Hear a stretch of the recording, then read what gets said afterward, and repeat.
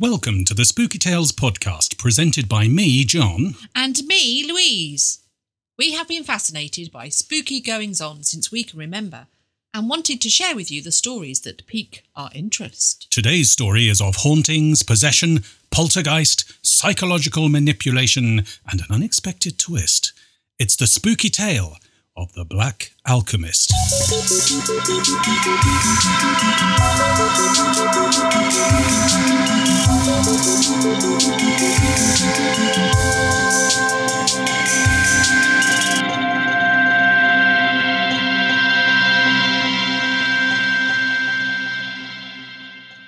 Welcome back to Spooky Tales Podcast. A big shout out to Martin, the moustached flight medic, who, as the name suggests, is a flight medic who has a moustache. However, it's a bit more than that. He's a paramedic on a helicopter, no less, and his moustache is epic. Thanks for the work you do, Martin. So, who or what is the Black Alchemist? Well, our story of the Black Alchemist begins in the UK on the spring equinox of 1985. Let's set the scene. Do you remember 1985? Yes, I do. Okay, so who was the president of the USA? Ronald Reagan? It was indeed. And the UK Prime Minister? Margaret Thatcher. Yes. Now, do you remember what songs were in the charts at the time? I was 12, 13, so hang on, 1985. Bonnie Tyler, Holding Out for a Hero. Oh, I love that song. Madonna, Into the Groove. Yes, they're coming back, by the way. Yeah, and that would take on. I can't remember That's how it goes. Yes, Take really on me. Even he doesn't go that high anymore. Anyway, yes, I think you're right, but it was not in March. March was, in the UK, You Spin Me Right Round Like a Record by Dead or Alive. There was Easy Lover by Phil Collins. I Know Him So Well. What, Phil Collins? What? You know Phil Collins? No, that's the title of the song from the musical Chess, sung by Elaine Page. I know him so well. And who else was in it? It wasn't just Elaine Page. Okay, no, I don't know. Wasn't he good? Oh, so good. Yes. I love that song. Barbara Dickinson? Yes, that was it. Yes. Yeah, I was going to say Barbara Streisand, but it wasn't Barbara Streisand. Barbara Dickinson, I loved that. You were so close with Madonna. It was Material Girl. Living in a material world. Have hit the lodestone, the epic mountain of songs that I know. Absolutely. Now, in the USA, it was Can't Fight This Feeling by REO Speedwagon. Not so familiar with that. No, nor me. But Phil Collins, who also did, he was there with One More Night. One More Night. Literally any song apart from REO Speedwagon. That's right. So, we're in the midst of all this pop culture, on the spring equinox, in the dark, in the night, in a churchyard. Ooh. A man dressed in a black robe, who was to become known as the Black Alchemist, completed a ritual using a wooden stake, some ribbon and a dagger. Gosh. He created 2 circles of protection against psychic interference before reciting an invocation by the power of Zosimos. Zosimos? That's right. To cut loose the head, sacrifice the soul, and let him return to raise the head. What? None of that makes sense to me. None of that. But it sounds dark and horrible. What was his name? Zosimos. Zosimos. So he was an alchemist who lived in Greece in the 4th century AD, who followed Hermetic and Gnostic spiritualities. Okay. He was the first to provide a definition of alchemy as the study of the composition of waters, movement, growth, embodying and disembodying, drawing the spirits from bodies and bonding the spirits within bodies. Well, that sounds brilliant, but I still don't know what it means. Well, it's the process of turning base metals to silver and gold by mirroring an inner process of purification and redemption. What? Zosimos saw the process of alchemy as more of a religious experience. Gosh. For example, his teachings were based on his visions. Visions, okay. Yes. Notably a dream that he had where he meets Ion, the priest of the inner sanctuaries, who fights and impales Zosimos with a sword, dismembering him into 4 parts, representing the elements. This is a dream, yes? Yes, that's correct, that Zosimos was having. Right. Ion then takes the pieces of Zosimos and burns them until there was a transformation from body to spirit. Ion then goes on to melt himself into the form of a homunculus, or a miniature, perfectly formed human being. Oh, that is freaky. Do you know, I'm learning a lot already. I still don't know how this relates to the Black Alchemist, but okay, let's go. His dream is reminiscent of the words of the Black Alchemist invocation at the churchyard. Okay. Is it? Yes. Oh, I see now. He was invoking something, some sort of transmutation, as once taught by Zosimos. Yes. Is that right? He was invoking something. He was bringing something. Let's go with that. Okay. Yes. So the Black Alchemist completed the ritual by placing a slate shard with magical sigils on it. What's a sigil? Oh, a marking. Right. He placed it into the ground near the church. But what was he looking to do exactly? What was it all for? Dun, dun, dun! Ooh.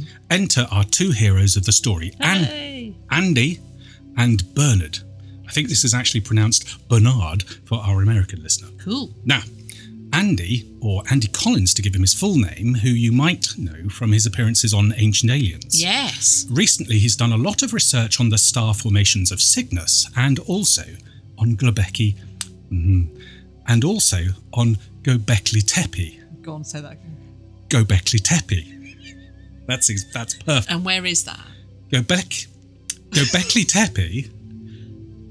Yeah. Right, that's the stone formations in Turkey, yes? They're about 12,000 years old? That's... Recently found having been buried on purpose, not just covered by the ravages of time. That's the really weird things, isn't it? Yes, and absolutely. And so Andy Collins had reason to believe that these and many other stone formations, temples and monuments around the world, Stonehenge and the like, are aligned to the Cygnus star cluster. Indeed, goes on to say that it is where DNA itself originates. I'll put a link to this book, The Cygnus Mystery, and his book on Göbekli Tepe, so that you can get the full story on that in the show notes. Right, so he's always been interested in this kind of thing, then, Andy? Absolutely, yes. Yeah?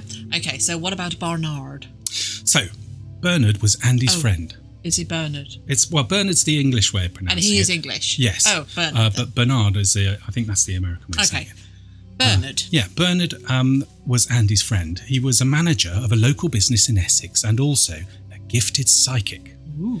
Now, Bernard and Andy worked together on their psychic questing activities. What's psychic questing? So it's going on a quest which is led by divining clues psychically through dreams, various forms of divination, visions, visits from Egyptian goddesses, that sort of thing. Oh, I see. The usual run-of-the-mill week. That's right, yes. Yeah, okay. So, Bernard was on a business trip near to Tewkesbury in the Cotswolds, Gloucestershire, in the west of England. Tewkesbury is a medieval market town and has a magnificent abbey. As it happened, Bernard had been wanting to visit Tewkesbury Abbey for some time to look at the tomb of Robert Fitzhamon, who lived from 1045 to 1107. Fitzhamon was a cousin of William the Conqueror and a relative of the Sinclair family. Ooh, Sinclair? They built Roslin Chapel in Scotland, didn't they? Mm-hmm. Yeah. If you believe the book, The Holy Blood and the Holy Grail, that's where the descendants of Jesus... Yeah. Did they live there, or there was information in the chapel? Yes, that's kind of built into the chapel, or so they believe. And the Sinclair family are descendants of... Well, it depends if you believe that the Holy Grail is actually about a bloodline. Then they are part of that bloodline. Yes, right. Exactly. And so it's actually the book that inspired Dan Brown's... it may have inspired Dan Brown's page-turner, The Da Vinci Code. Yes. So, with all these connections, Fitzhamon was a pretty big deal. So it's a Norman abbey, is it? That's right. That's quite unusual. I assume it didn't get smashed by Henry VIII when he dissolved the monasteries? No, the town came together and bought the building, using it as their local church to avoid such a fate. As Bernard was entering the abbey, his psychic senses were heightened. As he wandered around the magnificent building, he started to hear voices, and one said, they come at the sun's height. Upon turning around, no one was there. So he just heard that voice. Just heard the voice. So he was entering in and he heard a voice. Yes. And then another voice said, "It is the sign of the Lord." Once more, and he turned round. There was no one there. And that was a different voice, he said. Different voice. Okay. Bernard came to Fitzhammond's tomb, but could not enter the small chantry into which it was situated. "Is this your first visit to the abbey?" came a voice. Ooh. Bernard was spooked and turned around, but this time the voice did actually belong to the abbey's verger. Oh, right, okay. So after some discussion, he was let in to the chancel to study the tomb. What is a chancel? Is it just an area? Yeah, it's a small sort of gated area. Oh, right, okay. Is it because it's ancient, or it's because it's just one of those things, is it? Why not? Okay. He was led into the chantry to study the tomb. Bernard decided to try psychometry on the tomb. What's that? So that's where you try to sort of tune in to the tomb itself and whatever may be around. So you're looking for the energy, are you? Yeah. You're trying to pick up the energy? That type of thing. Okay. All good psychic stuff. Right, okay. So, Psychometry. psychometry, yes, on the tomb to see what he could find out. And after some time, a voice inquired, "Who are you with knowledge of me that stands so quiet at my resting?" It was not the verger this time. Wow. The voice had come directly into Bernard's mind. He assumed it must be Robert Fitzhammond. Who else could it be? Well, yes. There then followed a conversation in which the deceased Fitzhammond demanded to know what had happened to the stave of Nizar, which was given to him on the field of battle from a dying friend in the Crusades. Fitzhammond's wish was that it be buried with him upon his death, but it never was. Gosh. It was stolen by, as Fitzhammond puts it, the bastard sons of the half-wit Robert of Montaigne. This was all, he heard all of that in his head? Yeah. Gosh. That's right. Okay. Lost forever, or was it? Fitzhammond was now silent, but Bernard started to get more voices and images in his mind. Wilmington, Paganus, church, woods.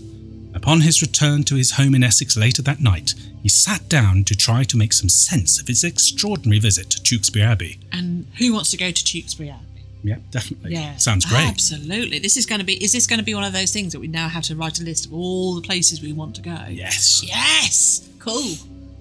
So we could go on our own little psychic quest. Yes. Although I'm not sure if I want to meet a black alchemist. True. No, let's not. Yeah, just the name is putting me off. I don't know. And then just go to a tea shop afterwards. Oh, that'd be so cool. Anyway, so what this? I don't know what a stave is. A stave of Nazar? Yeah, Nazir. Nazir. Stave of Nazir.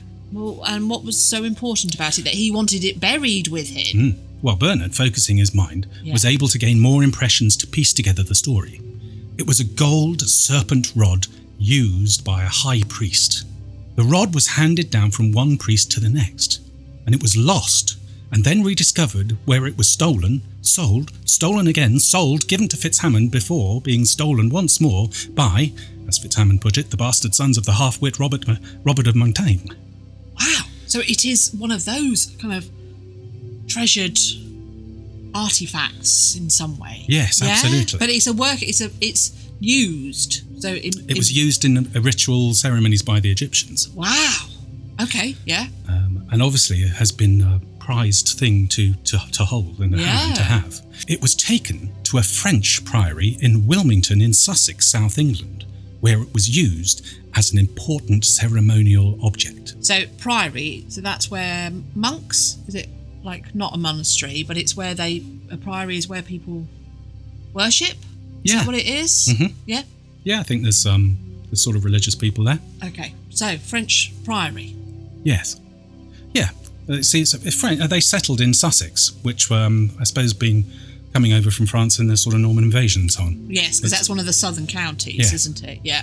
Bernard also picked up that they had other sacred sites in the area of Wilmington. Okay, now I want to go to Wilmington. Yeah. So that's the second on the list. That's right. Okay. And now this one was a castle mound called Burlow Castle. It was thought to be the haunt of fairy folk and used by pagans before Christians ruled the roost. Yeah, the cheeky sausages. Indeed. Also, a small church on a hill surrounded by a small wood. This, or another church built by Paganus upon the instruction of the monks in the village of Lullington. Wow. The stave was used at these sacred sites also. So, Wilmington? Yes, Wilmington. Is that the same Wilmington where the Long Man of Wilmington is? The man carved on the chalk hillside? Yes, that's the one. The one with the big, aubergine. Isn't that what we call it? Isn't that kind of the emoji that we use? I think that's the emoji. Well, you mean his sort of club? I wasn't thinking of that type of club, but right. Okay, we can call it that. I think you may be thinking of the other man carved into a hillside. With a big aubergine. With a big aubergine, yes. Which is the Cern Abbas giant. Oh, yes. Yeah, so this giant Isn't that near the kind of the horse? It's near a horse. No, I mean a chalk horse, not... there are two. It's not that. Yeah, it's a bit of a distance between the horse near in Wiltshire. Yeah, so we've seen and then that. the other one in Oxfordshire. But we've seen both, I think. Yeah, I don't know if I have seen the Cern Abbas. No, I've definitely not seen the Cern Abbas giant. Okay, right, okay, yeah. So that's another place to go. Yes, we're just going to have such a list.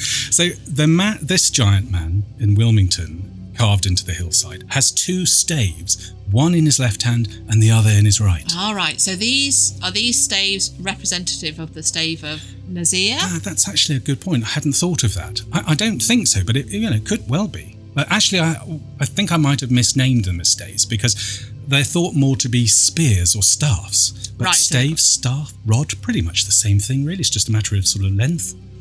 Anyway, Bernard spoke to Andy Collins about what he had discovered, and Andy confirmed his psychic work through research. So what Bernard actually had picked up through the ether, through energy, Andy was able to say, here, this is it. You're absolutely right. This is the proof of what you've... Andy was great at sort of getting his nose into a book in the library, right, and discovered that yes, these things were all things. They weren't just completely nutty. It's mad, isn't it, that some people are just so good at that kind of research and kind of like really good about following threads through books and stuff like that. That's right. Yeah, so it sounds like they've got a good team here. Indeed. So the next step in the quest was to see if they could find the stave of Nizar, thinking it probably... Nazir? Nazir. Beg your pardon, yeah. Thinking it probably being located in the small priory, probably in a dark, damp, dank, spooky crypt. Ooh, so what happened? Well, there didn't appear to be anything at the priory, so they went to Burlow Castle. Right. There, Bernard saw a 4-foot guardian dwarf, big beard, leather tunic, the works. Gosh. He was looking at Bernard and Andy and laughing at them because they had entered the space from the wrong direction. The plateau had a turf maze on it which had to be entered from a certain direction during religious ceremonies. He told Bernard his name was Ogmore. So could both Bernard and Andy see Ogmore? No, just Bernard. Andy assumed it was some form of elemental thought form, placed there by a priest-magician to guard the sacred space. They decided to ask Ogmore about the stave of Nizar. However, this angered Ogmore. Using what? The question or talking to him? Asking the question about the stave of Nizar. Right. Angered Ogmore. An angry dwarf. An elemental dwarf thought form. Anyway. In a tunic. In a tunic, leather tunic, yes. Using automatic writing, Bernard tuned into the dwarf more deeply. Oh, he's brave, isn't he? Yes, absolutely. I'm not sure I'd tune into an angry dwarf, yeah. Thought form. Dwarf in a leather elemental. tunic. Yeah. So Bernard wrote that they had pierced his heart with the rod. Gosh. And I'm assuming that's the stave of Nizar, and reduced his strength, not heeding his warnings to depart. From this it was clear to Andy that Ogmore was the spirit of Burlow Castle Mound. Right. Andy thought he could help Ogmore by a strong visualization of golden light, to which the dwarf ran into the middle. His strength returned, and he gave the questers a clue for the next stage of the journey. Whoa, you went through that quite quickly. Yeah. So... Is there a bit to unpack there? I feel a little bit. Right. A little bit. So it was clear to Andy that this elemental thought form of a dwarf in a leather tunic was the spirit of the where they'd visited. Yes. Right. So it was the a representation. Castle mound. Yeah. Right. So Andy thought he could help him. Yes, because his strength had been reduced. I see. By the stave. Yes. So he wanted a strong visualization. So is that kind of like walking to the light? Yeah. That kind of thing? Yes. Right, okay. So Andy sort of projected this strong visualization of golden light, and Ogmore walked into it. Okay. By walking into the golden light, his strength returned. Oh, so it wasn't like walk into the light and depart. It was like walk into the light and... Get your strength back. Yeah. Okay, right, yep, okay, right, I'm with you now. Excellent. So, he decided then, so that Ogmore gave the questers a clue for the next stage of their journey, which was very helpful of him. To find the stave, yes. That's the journey. That's right. Telling them of the legend of Peredur, who is told to hunt a white stag in a small wood when he lost a game of chess. So Peredur loses a game of chess. So Perimore loses a game of chess and is told to hunt a white stag in a small wood. Right, okay. Right. So because I got that he was playing a game of chess in a small wood. No, sorry, perhaps it's the way. I don't know. So he lost that. A game of chess. Yeah. And his forfeit was, right, Peridor, off you go. Hunt a white stag. White stags, see, haven't I read that they're kind of like mystical creatures, white stags, and you should always be they're protected? Ah, interesting. I've always thought that was, Oh, I didn't know that angle. Yeah, so that actually sounds really quite... But there is another angle I know, but I'll come to that. Ooh. Yes, so his forfeit, go and hunt a stag a white stag in a small wood, because he lost that game of chess. But then Ogmore added ominously, remove head. Right. What, remove the stag's head? Yes. And also, small wood, is that like the wood, is a wood nearby? Or at Lullington? Is it Lullington they are? Yes, so and that's near, right. Is that not near Wilbur? That's right, yes. So he said those words, if you remember, the dwarf said, Bernard had picked up that he said church, wood. Oh, right, so that's why Lullington. So there's a wood at Lullington. So it's a wood surrounding the church at Lullington. Well, that's exactly what Andy and Bernard thought. So, having had this confirmed by the dwarf, they headed off to the church to remove a head. A stag's head, perhaps. Okay. The church was just down the road, and once at the church, Andy looked round for a statue or something with a stag's head. Okay, that he was going to take off. Yeah, I mean, they assumed it was going to be it's a representational thing. Right, yeah. They didn't appear to be anything that fitted the description. Bernard decided to wander through the tiny churchyard. Yeah. He had a concerned expression on his face, and as he turned to Andy, he said that he had the feeling that black magic had been going on at the church. Really? Why? It was just a feeling he had at this stage. Andy did not think it was connected with their quest to find the stave and Nizar. What, he didn't think this was connected, the feeling? That's right. There was just something different. Just something that maybe if it had happened, it was separate. Oh, right. Okay. Yeah. And so Andy continued his search around the wooded area surrounding the church and inside the tiny church as well. But nothing. No stag's head or anything that could be interpreted as a stag's head. Andy joined Bernard, who had been outside by some stone foundations, trying to tune into the location to see what he could find out. He was looking concerned and starting to get a headache. Andy left him alone to continue the tuning in. Andy decided to sit in silence in the church and ask for help. I guess that's kind of psychically as well, rather than go, help! Yeah. So he was gonna tune in his own way. Yeah, I guess so. For help. Yeah. Not long later, Bernard came and found Andy. He said, come on, let's go. I think I know what's going on. He's better take a look at this. Gosh. Bernard handed Andy a muddy length of polished stone, about 8 inches in length. Ooh, could this be? It was blue-grey in colour and shaped like a spearhead. Okay, maybe not. Along its sides were lines of magical symbols or sigils. No, so that actually does sound like it could be what they're looking for, Yes. doesn't it, in some way? And Bernard had found it by the stone foundations. Ooh. He had been guided there. Yeah. And his meditation had helped to pinpoint the location, so he did have help. So he did have help, yeah. However, Bernard's headache was much worse, and he was starting to feel ill. He wanted to leave as soon as possible.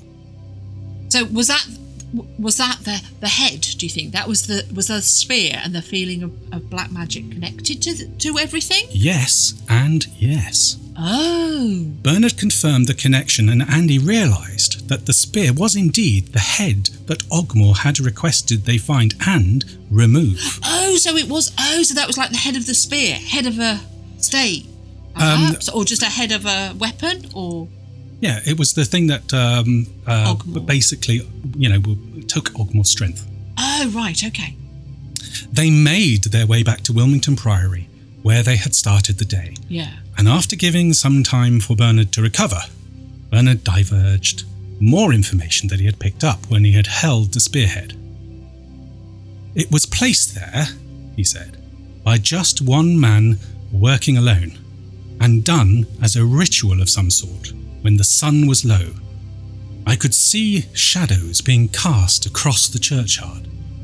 The person who put it there, he was quite tall and wore a black cowled robe, its hood concealing his face. Oh, a proper magical ritual then. Not necessarily dark, because you don't know that yet, do you? But he's obviously got some. He got bad vibes. Some feelings, bad vibes. Yeah. Okay. No. What else did he see in his vision? Well, Bernard said that he used the stone foundation as an altar and built a magic circle using a dagger and a yellow cord that he took from around his waist. This was when the spearhead was left. It was to seal and intensify the ritual's purpose. What was the purpose? Why at this church? Unclear at this point. Bernard and Andy were confused. They had started the day looking for an Egyptian ritual rod, the stave in his R, and ended up, at the request of an elemental dwarf, removing a black magic occult stone artifact from a churchyard. Yes, it sounds like it had got a bit dark too. Indeed. The next night, Bernard had a disturbing dream. There were hundreds of rooks in a frenzied state and unable to fly. Yeah. Also, there were 3 figures in black, cowled robes, stood in the centre of the... Can I just go back? So, I think... I was just wondering, Bernard was taking a risk. If he's just seen a vision of a ritual and he's removed an item, he has no idea what... that's quite a thing, isn't it? Do you not think? Absolutely. Do you know, that never even occurred to me. That that might have been... Mind you, that Ogmore had said remove the head. Yes, but they're taking... You're right, it's a massive risk, isn't it? Because they've no idea what was infused with that. No, and they have no idea what that ritual was that he was doing. Mm-hmm. So Ogmore might have been saying remove it because it's affecting him, but it may be there for some other reason. I mean, it seems to be dressed up as a black magic thing because it's got kind of hooded cowl and everything. But that is quite a risk, to pick up a ritual item and take it with you. Yeah. That's quite a big thing, isn't it? Well, perhaps it's not surprising he had such a disturbing dream then. Because it obviously really affected him.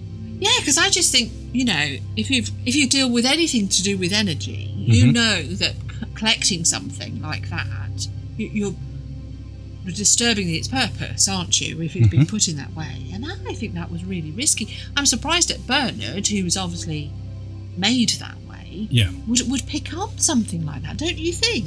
It had never occurred to me, but yes, and it certainly would make sense why he had such a disturbing dream, and some of the things from the events that followed. Can I also ask, is this a real story? It is a real story. Is it? Yeah. Because you'd never mentioned if it was real. This is a real life. This actually happened. Certainly according to Andrew Collins and Bernard. Right. So let's go back. Okay, sorry about that. No, really, really good point. So I'll just go back to the dream, because he had this disturbing dream where there were hundreds of rooks in a frenzied state and unable to fly. There were also 3 figures in black, cowled robes, stood in the centre of a clearing around a black Calvary cross. What's a Calvary cross? I think that, it's just like a wooden cross like those on Calvary Hill in Jerusalem. Oh, right, okay. Yeah. Just a way of saying like a crucifixion cross. Right, okay. So the evil feeling in the dream so unsettled Bernard that he woke himself up and went downstairs to make himself a drink and get out of the nasty feelings of the dream. Yeah. I think we all know that feeling, don't you? Oh. When you want to get rid of a dream. Ooh, Yeah. Absolutely. So he could not identify the place. He thought it might be somewhere near Lullington Church. Yeah. But there was a distinctive mound. And with all the rooks, he got the feeling it was called the Rookery. Yeah, or something with rook in the title. Yeah. Yeah. He would ask Andy to see if there was such a place. So, obviously going back to what you're saying, he gets Andy to do all the research. Yeah, good man. So did Andy know of such a place? Yes. But he came across it whilst researching the meanings and the markings of the spearhead. So Andy did? Yes, Andy went off to find out what he could find out about the spearhead itself and the sigils. And they took it, the spearhead? They took it with them? They took it with them. Okay, gosh. So initially, Andy could not find anything similar in his own research. Yeah. So, where might you find an expert of magical alphabets? Cambridge! Yes, absolutely spot on. So, he got in contact with 2 experts who might be able to help. Yeah. A man called Nigel Pennick, Cambridge-based author of books on ancient mysteries and pagan traditions, Ooh. and a lady called Prudence Jones. Excellent name. It is a good name, isn't it? Who specialised in Norse and Teutonic or German pagan mysteries. Wow. Actually, that sounds really good, sort of Germanic pagan mysteries, doesn't it? I must look those up. They sound fun. Anyway. It sounds like they could be quite heavy. Okay. Yeah, fair point. Yeah. Anyway, Nigel had a book, The Wilmington Giant. Ooh. And in it was a chapter called The Quest. Ooh, how weird. They were on a quest. Yeah, they were a quest, yeah. In which it referenced an article entitled The Long Mound of Wilmington, which linked the area around Wilmington, including Lullington and Borough Castle. Where they met the elemental dwarf. Yes, that's right. Anyway, he linked the area to the legend of Peridor. So remember, that was another word that he picked up. Oh, right. So that was the man who lost the game of chess and had to go hunt That's right. the white stag. That's the one, the very Cool. same. Yeah. It was all starting to fit. Yeah. So, in the book... The Wilmington Giant. Yeah, and in there was a mention of a place called... The Rookery. Yes, that's right. So it was described exactly as Bernard's dream / nightmare. And it was near Lullington. Yes, just down the road near Borough Castle. We're going to have to go. We're going to have to go. Yes, absolutely. So what about the magical markings? What did they mean? Could Nigel help? Well, Nigel and Prudence couldn't help. Oh. They couldn't find reference to them either, except for similarities to a bardic alphabet, which was used by pseudo-druids in the 18th century. Pseudo-druids? Yes, probably more accurate to say neo-druids, part of the Celtic revival in the 18th and 19th centuries, based on beliefs and the ideas of ancient druids. Oh, see, you say revival, but they may never have left, you see. This is the whole thing about druids. Yes, I suppose that's the kind of mainstream thought. That's a mainstream thought, yes. So whoever made the markings was using a more recent form from these magical beliefs then, Yeah, yes? that could be. Mm-hmm.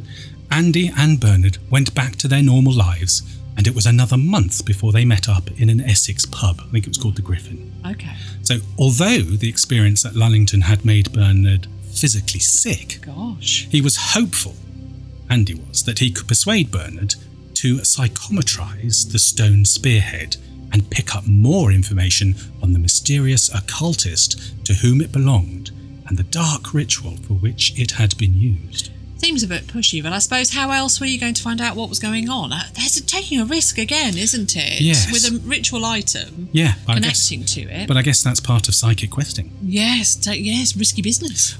Andy had tried to sort of mitigate the risk somewhat by dousing the spearhead in holy water to try to sort of negate its negativity. Right, okay. The power that it had on Bernard before the nasty feelings. Yeah, so right. he was hoping, obviously, that, okay, put holy water on it so perhaps it won't affect him so much. Right, okay. Bernard reluctantly agreed. Don't blame him. He used automatic writing, or scribbles as he called it, to what came forth. So what is automatic writing? Well, that's what he was doing earlier. So you basically put your pen to the paper, try to sort of go into a meditative state and see what comes forward. So it's like psychic writing, if you like. Okay, yeah. Okay, so Bernard was going to use that. Yes, and that's what he was doing. He did earlier on as well. Anything come from it? I mean, it must be quite difficult in a pub. Public house. I wanted in a that. hostelry.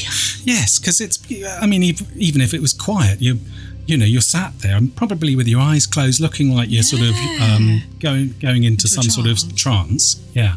You've got people playing a jukebox, that's right, and the fruit machine, going, drinking, going, whoa, and mind you, if it was a pub like in Midsummer Murders, they'd probably quite like that, wouldn't they? That's true. Probably pubs in Midsummer Murders that they do this kind of stuff. Yeah, but so even though, or that maybe, unless of course they were all very aware of Bernard and what he gets up to. Oh yes, it could be. Oh, Bernard being himself. Yeah, that's right. Sat in the corner with his pen out. Yeah.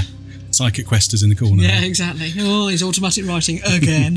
Yeah. That's right. So, what he got this time was just a lot of words that didn't seem to make an awful lot of sense. Okay, what sort of words? So, sulphur, bringing to life, dying into the flame, skull, rework, relive. So, on their own, they make sense, but together it's kind of, well, what does that tell us? Yeah, bring to life, dying into flame, it's all a bit... Yeah, but he did get an impression of the year that the ceremony took place. Which was? 1985. Oh, that's the year that we're in. Yes. Well, right. Obviously that we're talking about. Yes, exactly. Yeah, Material Girl. Yes, that's right. So this really surprised them. Yeah. Because they'd assumed it was years ago. Yeah. And they were picking up from stuff from many years back. Yeah. Because, black robes never go out of fashion, well, that's do very they? true. Yeah. And they didn't... What they weren't sort of set up for was to realise that the occultist, he would still be around. Oh, gosh. Well, assuming it's a he. Yeah, so it'd just been put there, almost. Yeah, that's right. And he concluded that the occultist was a very capable black magician of strong mind and able to block out anyone who tried to attune to them. To attune to the man? Yes. Right, to the person. That's right. So the occultist was the black alchemist could block it out. Right. He was good at that. Had shields up. That's right. Okay. So Bernard did pick up some impressions of the man, though. He could see a man in a dark room surrounded by old wooden benches, skulls, odd things being burnt in glass bottles, and birds like rooks, crows or ravens. This, coupled with the words that came through, suggested the man was an alchemist, a black alchemist, interested in not only the transmutation of base metals, but of his own soul into a higher state to achieve immortality. So that's going back to the Zosimoss stuff. Right, okay. So he got a sense of that. Mm-hmm. That's what the ritual was that he was doing, or he was just interested in that. Yeah. Right, okay. So, probably more than interested. He was it wasn't just pursuing, a sort of curious reading a book about it. It was an actual okay. Yeah. So Bernard, not surprisingly, was getting wary at this stage. He also got the feeling that when he found out the spearhead was missing, he would plant another. He also got the feeling that they had not seen the last of him. Gosh. Well. So there we go. The end of part 1 of The Black Alchemist. Join us for part 2. Have our heroes, Andy and Bernard, unwittingly fallen into a trap set by the Black Alchemist. What were his intentions? Whatever they are, they were not for the good. Gosh. Now, before we go, I just want to mention another excellent podcast called Stories of Strangeness, created by Mike and Zoe. And what I'm going to do is just let them tell you all about it. Hello, I'm Mike. And I'm Zoe. And we're the hosts of Stories of Strangeness, a paranormal podcast that talks about aliens, cryptids, conspiracy theories, hauntings. What have we spoken about? What biscuit would you offer a banshee? Are squirrels intelligent? Would you really be distracted by the shadow of a sausage? Some people are. Tune in every other Monday on your favourite podcast player. We hope you enjoyed the first part of this spooky tale. We look forward to joining you again for part 2. If you have enjoyed these spooky tales, please do tell others and please leave us a review so it can help other people who might enjoy our podcast find us. Thank you. Please do tell us your spooky tales either in the YouTube comments or via email, which is thespookytalespodcast@gmail.com. And come and follow us on Instagram at the Spooky Tales podcast. Or why not visit us on our Facebook page at Spooky Tales. Thanks again. Until next time for part 2. Bye.